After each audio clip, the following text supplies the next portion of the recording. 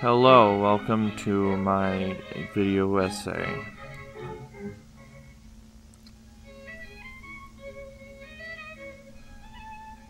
Today I'm going to talk about why Kirby needs a hard mode.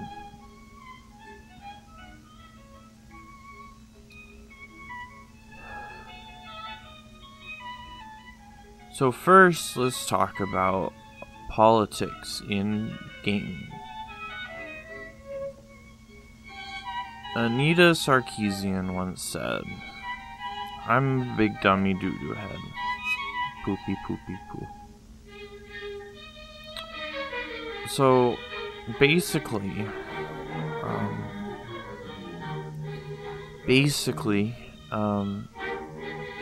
easy modes are just a way for Marxists to get away with not even doing work in leisure. And so, that's why they argue that Elden Ring should have an easy mode, clearly. But this argument isn't like that at all. Okay. Because they'll say things like, it doesn't affect your experience, and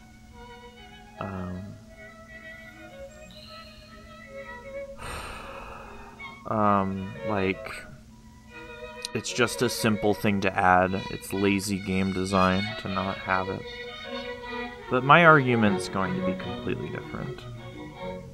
So now let's get into the meat of the thing.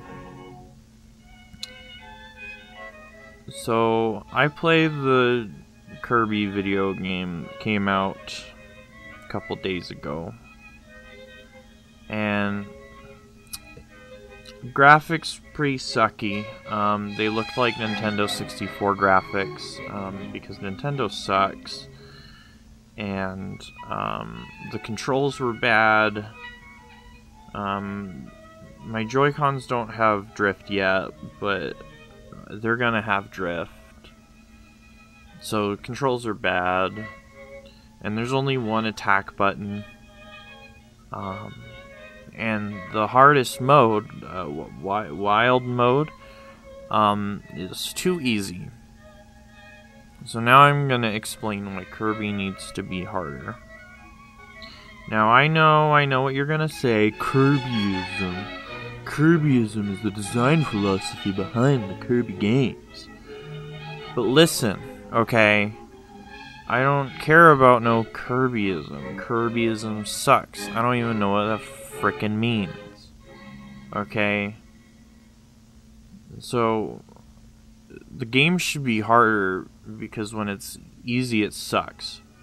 And making the game harder, won't affect the dumb little baby kiddo kids experience because there's an easy mode. And if Forgotten Land is too hard for them, they can go play Nightmare in Dreamland on the Game Boy Advance. So, Nintendo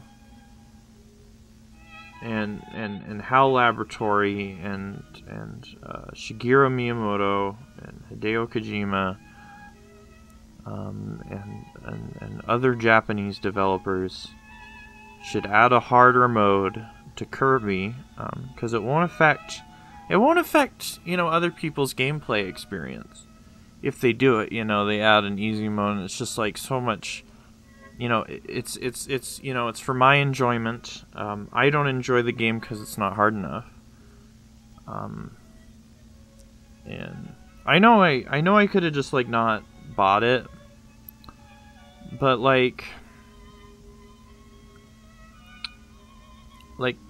money is the root of all evil, and camaraderie comes from the Latin camera, which meant a device to take a photograph.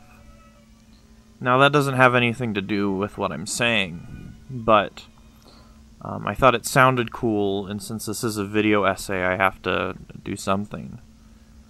But here's a definition of hard on the screen. And yeah, I think they should add the hard mode, because you know, it's lazy game design if they don't. The developers are lazy if they don't make the game harder for me.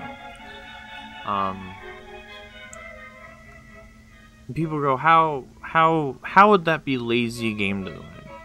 Designing a game around a specific philosophy, or designing it specifically to be, you know, an easy to play, but, you know, you can still pepper in challenges. You know, like, how is that lazy?